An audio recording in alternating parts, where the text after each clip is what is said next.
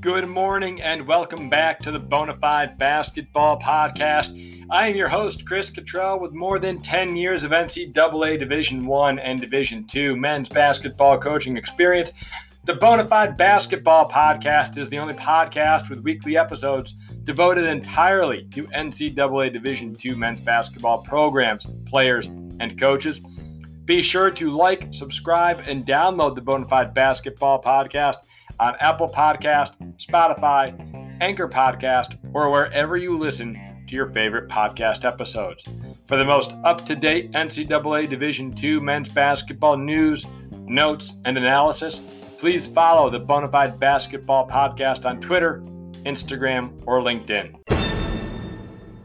We have reached the halfway point of the NCAA Division II men's basketball season. We are at the Christmas holiday break, and as always, there is a mandated time during this period of the year for players to go home, relax, spend time with their family, recharge, and as we all are aware, in 2020, it is so important to manage our own mental health and our student athletes' mental health, our coaches' mental health.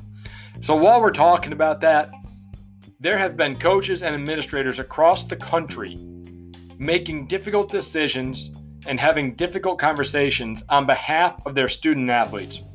First and foremost, a shout out, a round of applause, and a moment to acknowledge all of the coaches, the assistant coaches, the GAs, sacrificing their time, the administrators sacrificing their time, sacrificing so much to have the conversations and make the decisions necessary to put their student athletes in the best possible scenario during this pandemic. For some schools, that means they're playing. Some schools, that means they're not playing. There is no right answer, but we have to acknowledge the difficulty and the variables involved in making these decisions. The coaches, the administrators deserve a round of applause for being involved in difficult conversations and making difficult decisions across the country. I do not envy their situations. Again, there are no right or wrong answers, but we trust that through these difficult conversations and challenging decisions, everything is being done with the best interests of the student athlete and the players at heart. And so, thank you. I don't know if you've been told thank you, administrators, coaches. I don't know if you've been told thank you if you decided that your team isn't playing. But thank you. If you decided your team is playing, thank you. You are doing a difficult job and you deserve to be acknowledged for what you are going through. So take some time to recharge, take some time and spend it with your family, because there are more meetings, there are more Zoom calls, there are more decisions to be made going forward. As we discuss difficult decisions and unfortunate situations, when we look around the country, we see leagues, conferences, teams opting out, canceling seasons. One such league was the NE10 Conference in the East region of NCAA Division II, who announced on December 15, 2020, the cancellation of their regular season and championship competition in their winter sports. This obviously includes men's basketball. However, the President's Council is allowing each NE10 member institution the ability to determine if it will engage in independent athletic contests this winter. For men's basketball programs in the Northeast 10, they can conduct team activities, practices, and trainings and compete against outside competition if their institution decides to do so. They will adhere to NCAA policies, state, public health regulations. But once again, this is left to the individual program and institution to make a decision as to whether or not they will compete against outside competition. The Bonafide Basketball Podcast will continue to follow the member institutions and the men's basketball programs in the Northeast 10 to monitor any games or contests upcoming in 2021. Taking into consideration the Northeast 10 Conference and their most recent announcement to cancel men's basketball, it is now my pleasure to welcome a head coach in the Northeast 10 with firsthand knowledge of the trials and tribulations of a head coach not fortunate enough to be playing right now during this pandemic. And I'm really happy and thankful that head men's basketball coach Mike Perno from St. Rose has been kind enough to join the pod today. So, Coach, I want to break the ice with you. We're both here in upstate New York, about 45 minutes north of you. Last Thursday, I know your area got almost 2 feet. We got about 3 feet of snow up in my area. I follow you on Twitter. I know you're a Giants fan, and we're both losing out and missing out on high school basketball, college basketball. Upstate New Yorkers, man, we've had a tough go the last 4 or 5 days. It has been brutal. So how are you doing? And thank you for joining the podcast today. Well, thanks a lot for having me on. I really appreciate the opportunity. It's been tough sledding, no pun intended. I was headed out with my snowblower the other day, and when the snow is above the top of the spout that shoots the snow, that becomes rather taxing. So I had a really good workout. That's the only thing I good out of it when I was out there for about 3 hours. But the snow came. We've gotten a couple days here. The last couple of days it's kind of melting a little bit, but we'll have snow on the ground. Hopefully not through the end of April. Hopefully it clears up sooner than that. And as for my Giants, I was disappointed in their performance Sunday. I know my little guy is a big fan as well, but hey, was not out of it yet. So 2 games left. We're gonna have to figure out a way to, maybe. Yeah, the NFC East has not been short of miracles so far. So, that is for sure. I love the picture of you and your son, man, with the Christmas tree and the Giants gear, and it's just, that brings back so many memories for me. It's so cool to share that Sunday afternoon. So,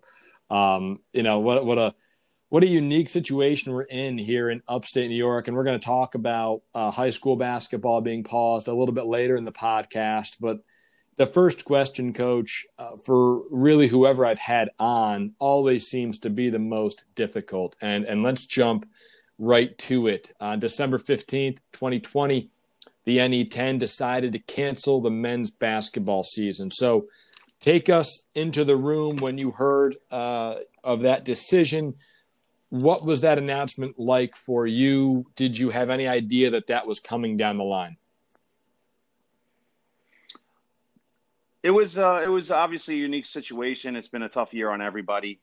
There's been ongoing conversations. There's a lot of debate back and forth. I know, not only with the presidents of the college, but with the NE10 itself, the ADs, the coaching staffs.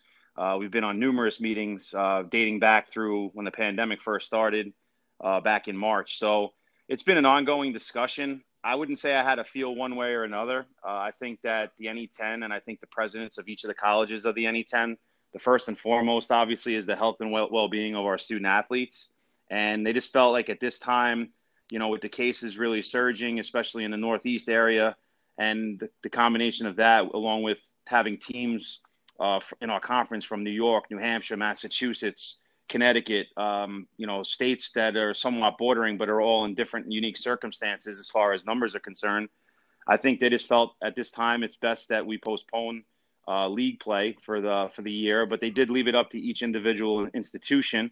And that's something that each individual institution has to figure out over the next couple weeks. But at St. Rose, we remain optimistic. We're hopeful.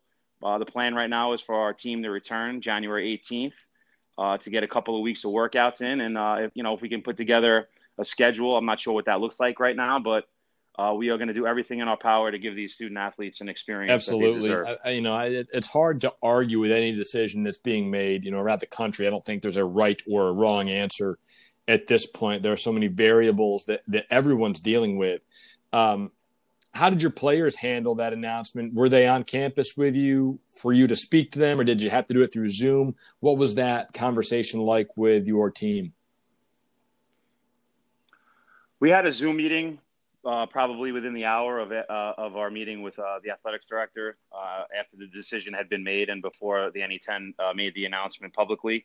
And I just told the players, and they've been really first class all the way from the time they've arrived in September. We kind of talked about the unknowns going forward. We all knew that there was obviously a serious pandemic.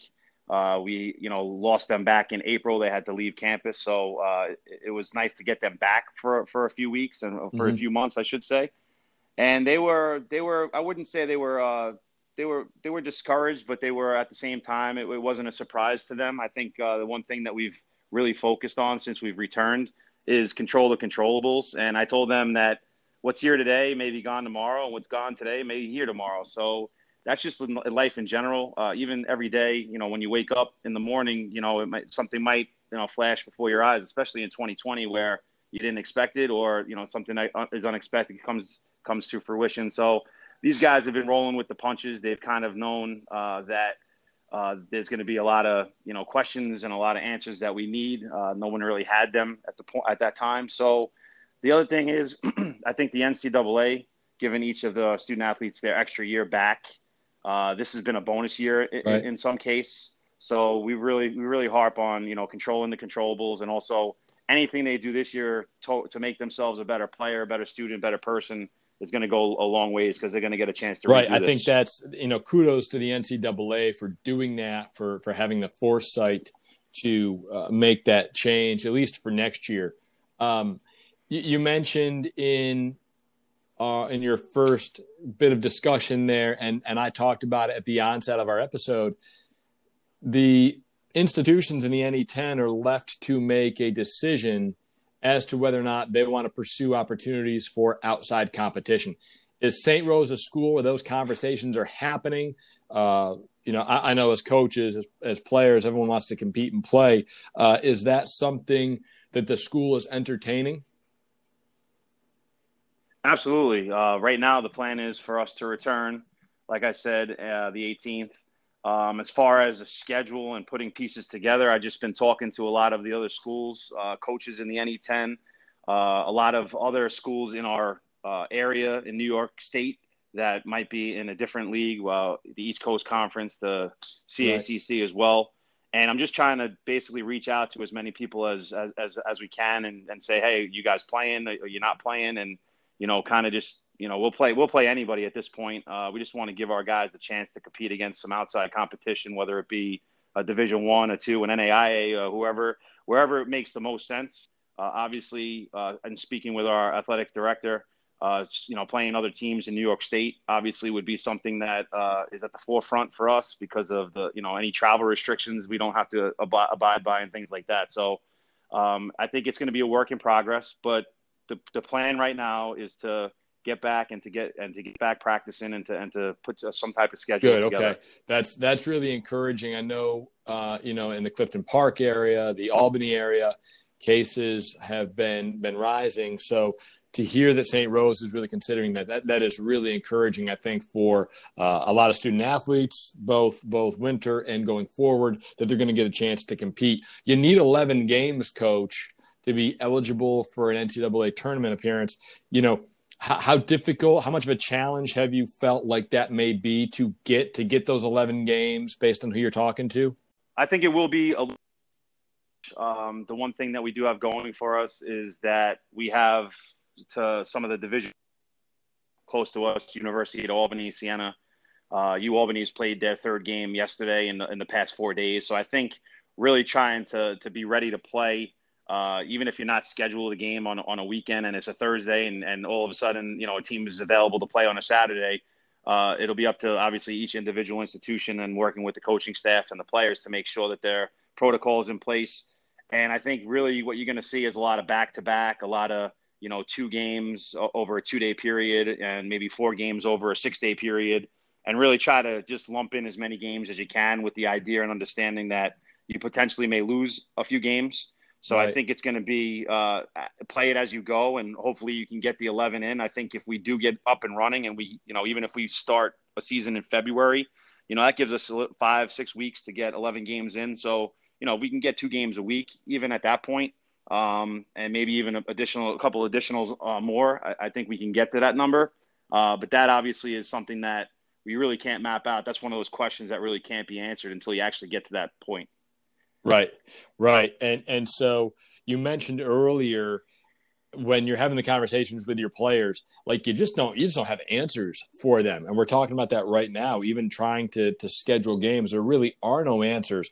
And I know in my personal situation, I try to communicate to our high school kids and their parents, as much as I know at the time. And it's such a challenge for people, in this circumstance, not just coaches, but everyone, like to not have answers. How challenging has that been for you throughout the first semester, to really to like not have answers for your guys?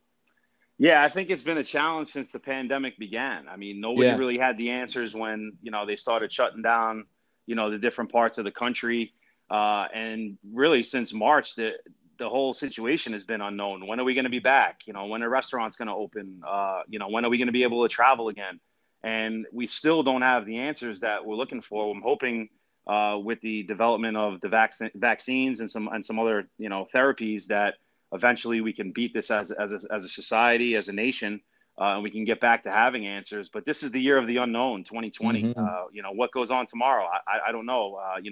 Who gets diagnosed with the coronavirus tomorrow? No one knows. So it's really a lot of unknowns. And like I told you in the beginning of the podcast, and I continue to harp with our guys, is we can only control what we can control. So that's, getting up in the morning, making sure we're doing our schoolwork, making sure that we get into the gym, making sure we get out on a run, making sure we get into the weight room, things that we can control, we have to continue to control. And all of the other things that, that what ifs or how comes or, when, those will have to answer themselves, but we'll just have to keep taking it day by day. As cliche as that sounds, that's really the only way you do it. And you know what, to be honest with you, that's how I do it in my personal life as well now. Right. Every day, take it day by day and see what the day brings and attack the day. And that's what we really focus on with our players. Yeah. And one thing that we talked about a little bit before the podcast, before we started this, was everyone's seeing, Duke, Carolina, Kansas, all the top 25 schools, Gonzaga, they're playing. And there are a number of variables that those programs are working through to compete. So, we're talking right now, control the controllables. You've got a whole different set of variables that you're trying to control with your team and your program to make sure that you guys stay healthy, that they can get back to campus. Shed some light on your first semester for us and the listeners, because not playing brings its own unique set of challenges to you and your program. So, shed some light on what your first semester's been like and what are some of those things and variables that you're facing by not playing right now. There was a lot of open communication amongst our players with the institution itself. I thought the institution as a whole did an unbelievable job monitoring the whole entire pandemic, bringing the students back to campus safely. We had, different sports that, started a little bit sooner. The fall sports were allowed to get out there and start working. We probably started up 2 weeks into the semester in small groups. Saw with individuals and then into small groups and then into, groups of 10 or less. And we kind of, phased in our approach. And I really think that we did a great job. The college did a great job. I mean, we kept our guys until a couple of days before the Thanksgiving break. And then we went remote learning for the final 2 weeks there for them to finish up their academics. But for the most part, we followed the protocols. We didn't really have any issues internally. We were able to practice and compete for a couple of weeks before we broke. Really got a lot done, and a lot more guys got a lot more individual attention because we weren't really doing a lot of contact stuff. We were doing a lot of dribble, pass, shoot, things of that nature. So non-contact stuff. So I think guys really used the time wisely, and I really have a great staff that was up in the gym with our guys working them out. We followed all the safety protocols and, masks. We had gloves up there. We're feeding our guys the basketball, and, guys really worked on their game. So I think from a preseason standpoint and from a semester coming back after what we experienced in the spring, I think it was a home run. I'd give the college an A+ on the way they handled it, and I'd give our players an A+ as well for the way they handled it. That's awesome. That's awesome. And you mentioned wearing the gloves. I know Andre Cook really well. I'm close with Andre down in St. Edwards, and we had him on the podcast.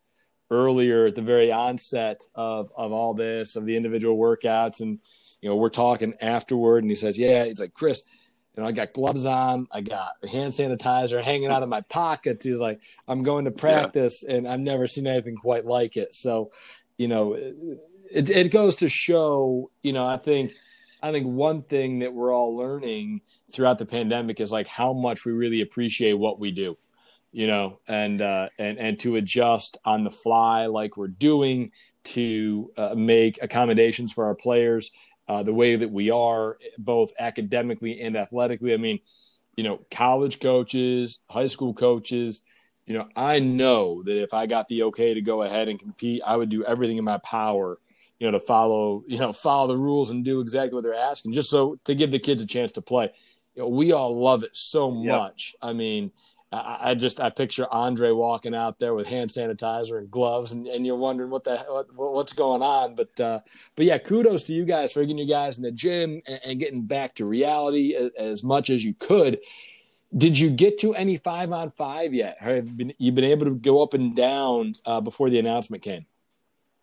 Yeah, we got about a week and a half of 5-on-5. Like I said, a lot of it was dry. And going back to Andre's a great guy, and obviously a guy who I look forward to advice. He's been a mentor of mine. And, just you don't want to be the one that's not following the protocols. You don't want to be the one that's going to, put yourself in a situation where you're going to bring the virus back to your team, and now your team has it. Now you can't compete. Now you can't practice. Now you can't play. And I think for our guys, just the fact that they're in the gym every day, having the opportunity, even if it's dry, even if it's just shooting, even if it's just ball handling, just to be able to have that experience.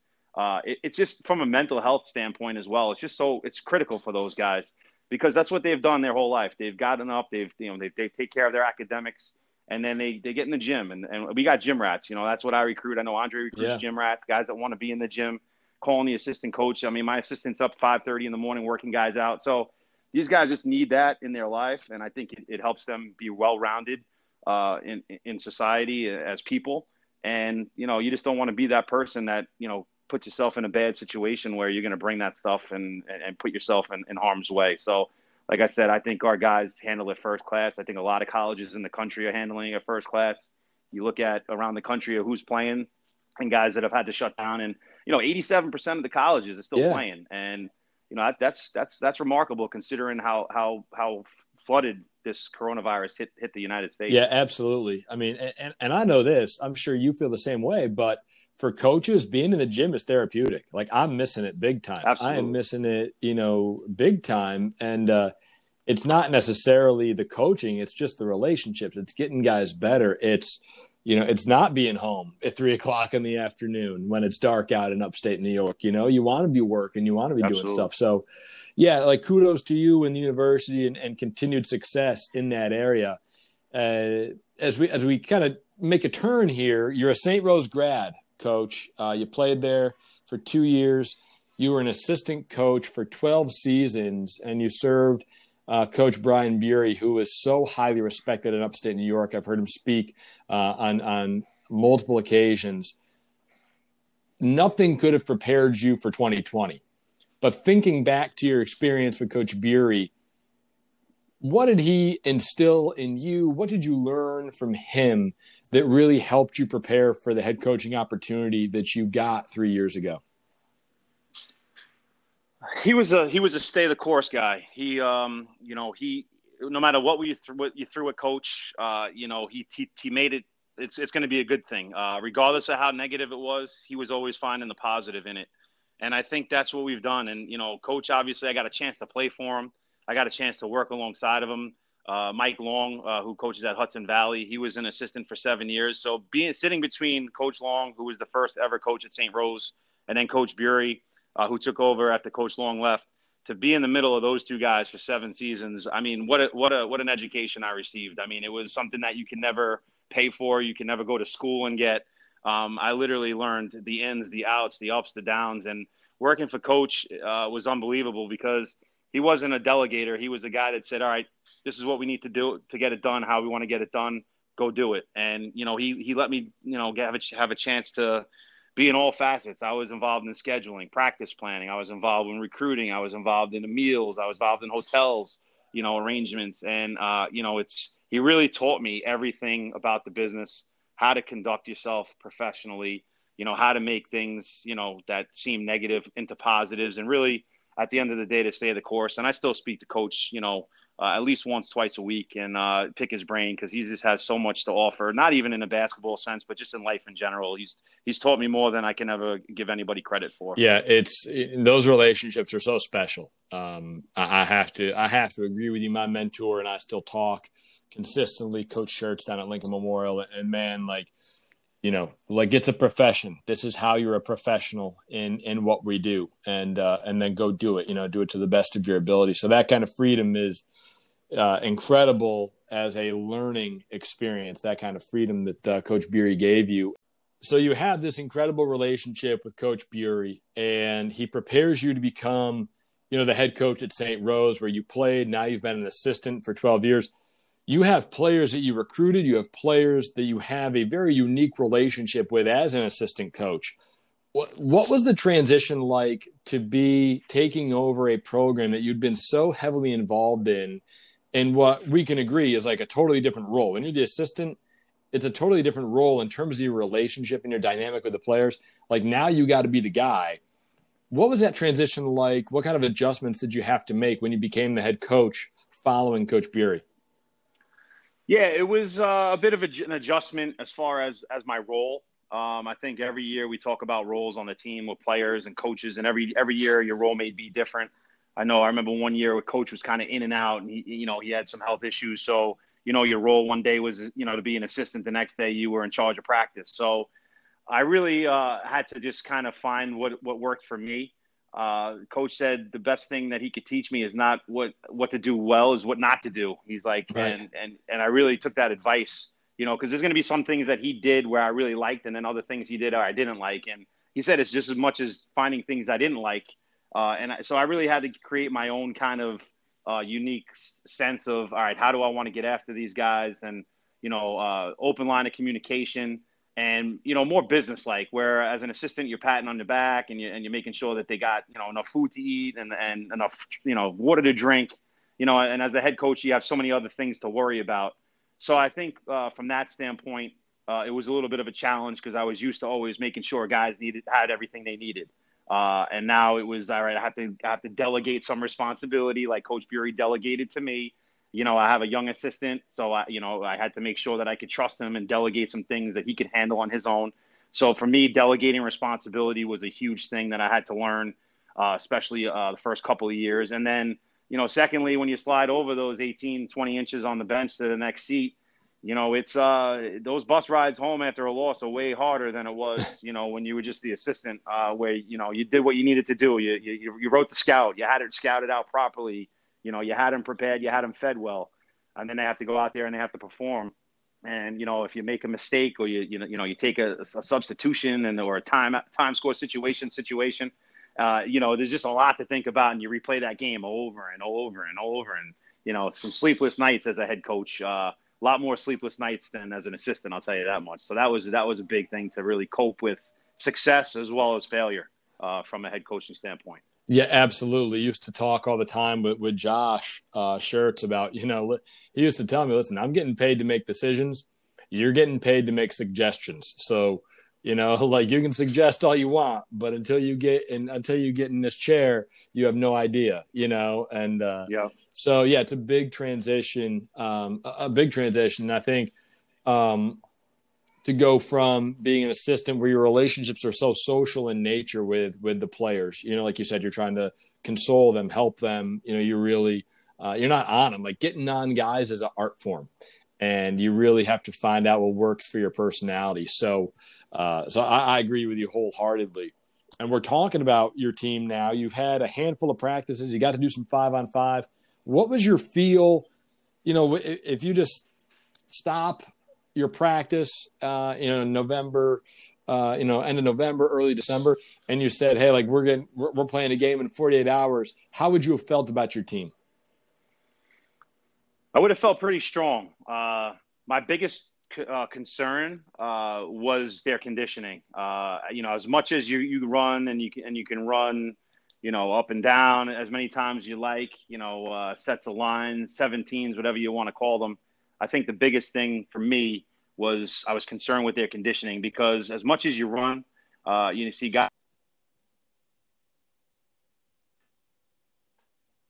and they're playing 5-on-5 and you're defending and you're running the floor and you're setting screens and you're guarding, off the ball. That's a completely different type of conditioning. And not having the opportunity to play as much 5-on-5 as I like because of the phased in approach. I think the biggest concern I had was their conditioning.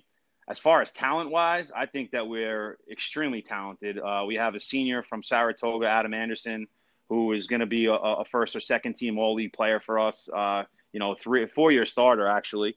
We have Cartier Bowman coming back, who would be a sophomore. He's on the all rookie team last year. Eric, excuse me, two freshmen, I should say.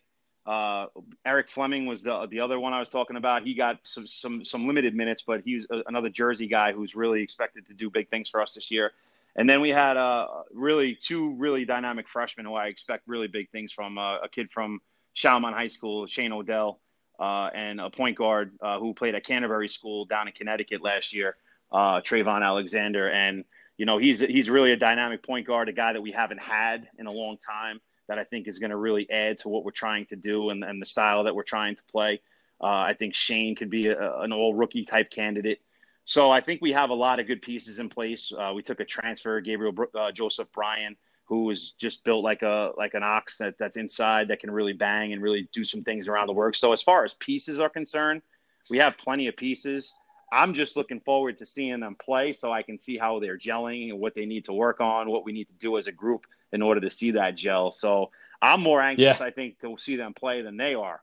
And that's one of the reasons why I think any type of season that we get, as far as, 10 games, 15 games, 3 games for that sake, just to give us some film, just to give us an idea of who we can be, and then, go out and get the pieces that we need moving forward to really build this thing back up to elite level. And I looked at Anderson and Cartier Bowman as I was doing my research.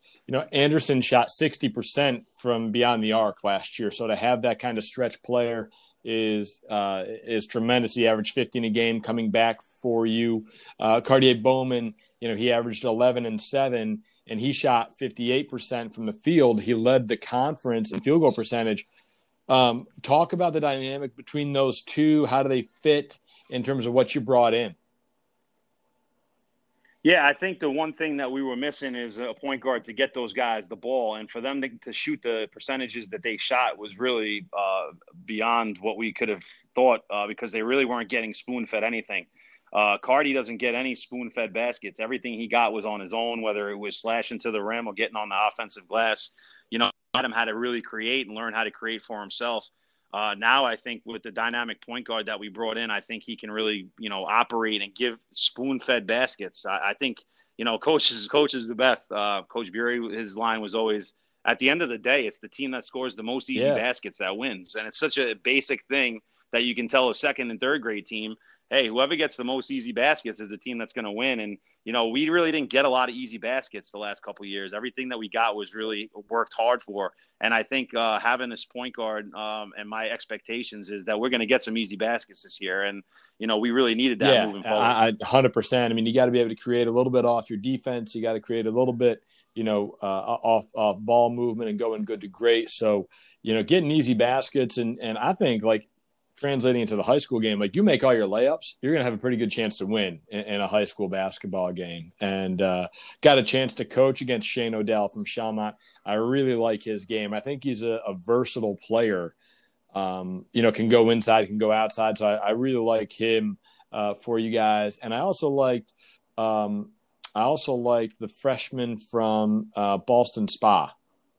Keegan, yes, Keegan. I really like Keegan both those guys, and one thing I think that goes maybe unnoticed and maybe a little bit unappreciated is how good some of the basketball is in the Capital District. I think we have some really good teams up here and some really good players. So glad to see that you got some local flavor for sure. And as we're talking recruiting, what you've signed, Right now, New York State, like we have not been cleared to compete in high school basketball.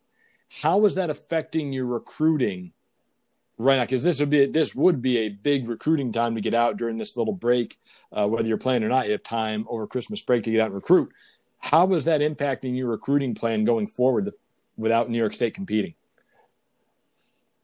Yeah, it's recruit daily or perish was the term we used to always talk about in the office. The 12, 13 years I was an assistant, and that's changed a little bit. I would say that we're still actively recruiting, taking phone calls, emails, text messages, but we're really on a pause as far as what I don't want to go after somebody that I don't know if we Right. need right now. So that's why really getting back around our team. We're usually late in the process. A lot of the guys that we're involved with, have Division One aspirations, and if you don't get Division One talent at the NE10 level, you're in the bottom of the league. So you really need to get Division One players. So for us, it's really just evaluating who we have and what we need before we go out and start making promises to certain individuals. So it really is, we're really looking at everything right now as a whole, and we kind of have our eyes on a lot of different players, and a lot of players have reached out to us, and we're just waiting for the time that we can go see them. So, like I said, we sign April, May. Usually we don't really sign early in the early signing period unless it's like a no-brainer and we know we need that position. So for us, I'm hoping that at some point here in the next couple months they give these kids at least the opportunity, even if it's open gym where, our staff can get out and watch kids play live. I think, March, April, May, if we can get some of these guidelines in place, I think that it could be the busiest time, of the year for us, and really be able to get a chance to watch as many kids as we can, after we watch our own team, hopefully in the month of February and March, and be able to figure out what exactly we need and how to pursue those guys going forward. It's a big change. I mean, I talked to a coach down in Florida yesterday. He was on the road recruiting. Their high schools are wide open and playing, so there is a bit of a head start. But Division II, like you said, a lot of programs are operating late in the signing period. So, with that being said, the NCAA granted an extra year of eligibility, regardless of how many games you play in this current season. So next year, you could have everybody back. You could lose a few. How will that impact your group going forward? Do you have some guys that are seniors that may or may not opt in or opt out? How do you feel about that NCAA rule, and how do you see it affecting St. Rose? I think the rule is great, especially for the younger freshman, sophomore class, even junior class. I think for the seniors, it's really challenging that it's more on them. Luckily for us, we only have two of them. One of them is actually going to graduate with his undergrad and his master's degree. So he'll have, and he was also injured a year. So he actually has 2 years eligibility. So that's a conversation for him and his family. Obviously, if we keep him in our program, that's something that we'd like to do. But I just told him to just make sure he finishes up what he needs to and make sure he gets those 2 certificates, because that's what college is all about in the first place, is to get a degree. And he's going to graduate with a master's. So that's great. And then, you have other seniors who are, kind of on the borderline. Do I want to play another year? Do I want to go somewhere else? Do I want to, get a job? Do I want to try to go overseas and play? I mean, so they have so many options. I think they're like, they're taking the same advice that we've been giving them since the beginning, is take it day by day. It's not anything that we have to decide at this moment. It's going to be January soon. These decisions won't have to be made until April. And hopefully I'm hoping by March, April, we have a kind of a clear idea of where we're headed as a nation, and maybe there's some things that kind of ease up as far as restrictions, and we can figure out where we're going and what we're doing. So I really think I told them just to be patient and just enjoy their senior year as much as they can enjoy it. Finish up their classwork. I was really proud of our group with 3.5 GPA as a team, which was really again, says Coach, a lot. how high was it? We had over a 3.5 as a group. Congratulations. We had several guys. Yeah, thank you. We had several guys, 3.7, 3.8, a couple of 4.0s. So we really have a really bright group. And that's what we talk about in the recruiting process is, listen, you're here to play basketball and represent the college, but the first thing you're here for is to get an education. And, we've really been harping on that. And coaches really taught me that, everybody that played for Coach Bury got their degree. I can say that now because Garth Joseph, I don't if you remember him. He was a 7'2" monster, I call him. who played back in the 90s and wound up being a couple of credits shy of graduating. And he wound up, he got a cup of coffee in the NBA, and he wound up playing overseas for a while. And he came to school the last year or two before the pandemic and finished his degree. Awesome. So we're proud that he got it and got his degree after all that time. So, but that's the number one thing. You're going to be here. You're going to represent the college. You're going to represent St. Rose men's basketball, and you're going to get your degree. So those three things are key, and that's what we continue to talk to these guys about. That's awesome. That's awesome. That GPA being a 3.5 with multiple guys above that is something to be very proud of. Coach, we are coming up on our 45-minute window, and I want to respect your time. So I have one last question for you. And what was it like the first night when you walked through the doors of your alma mater at St. Rose and got to serve as the head coach in that first game? What was that moment like for you? It was surreal. It really was. It was, I got goosebumps now, even you asking that question, because it brought me back to exactly the way I walked into that gym. I just kind of took a deep breath, and I just, thank God for everything that he's given me in my lifetime. I thank Coach Bury for everything he's given me, and and the college for giving me the opportunity to continue, his legacy. So at the end of the day, I felt really proud, really something that's a real big accomplishment that nobody can ever take away from me, is to work as hard as I did, as a player, and then again as an assistant, and have the opportunity to coach a place that I love and a place that, I never want to leave. To me, that's something special, and a lot of people don't get a chance to experience in that. So with that said, I can't be more proud of that accomplishment. Well, Coach, congratulations on all your accomplishments. I want to take a moment and thank you, but also acknowledge you for what you've done, at St. Rose. You've been such a prominent figure in the Capital District in basketball, along with Coach Bury. I don't want that to go overlooked. You've had such a positive impact on so many players, both inside and outside of your program. Same for Coach Bury and all his time at St. Rose. So I want to acknowledge you for your positive contributions, not only to St. Rose and to your program there, but to countless individuals, across the capital region in New York State and upstate New York. So, kudos to a job well done. My fingers are crossed that you guys get to play so I can come down and watch some basketball. I'm hoping you guys get some home games where I can sneak in on a media pass and get down there and watch some hoop. I mean, nothing would be better than be in the gym with you and see your team compete this year. So best of luck, Coach, and thank you so much for doing this today. Absolutely. Thank you so much for having me on. I really enjoyed the time. Stay well. As we wrap up this episode of the Bonafide Basketball Podcast, a very happy holiday to you and your families. Thank you for all the listens so far in 2020. We look forward to presenting more news, notes, analysis, and insight into NCAA Division II basketball in the future. Please stay vigilant, stay safe as we navigate this holiday season together. And stay excited. Remain optimistic for basketball season as we do, because we will have a New Year's Day episode scheduled already for release on January 1st, 2021. Special interview featuring Coach Tobin Anderson, the head men's basketball coach at St. Thomas Aquinas College, currently number 7 in the country and preparing to start their season on January 9th, 2021. If you enjoyed this episode, please be sure to subscribe to the Bonafide Basketball Podcast for our weekly episodes. The Bonafide Basketball Podcast is available on Apple Podcast, Spotify, Anchor, and more. If you like this episode, if you want the most up-to-date news, insight, analysis of NCAA Division II men's basketball, follow the Bonafide Basketball Podcast on Twitter, Instagram, and LinkedIn.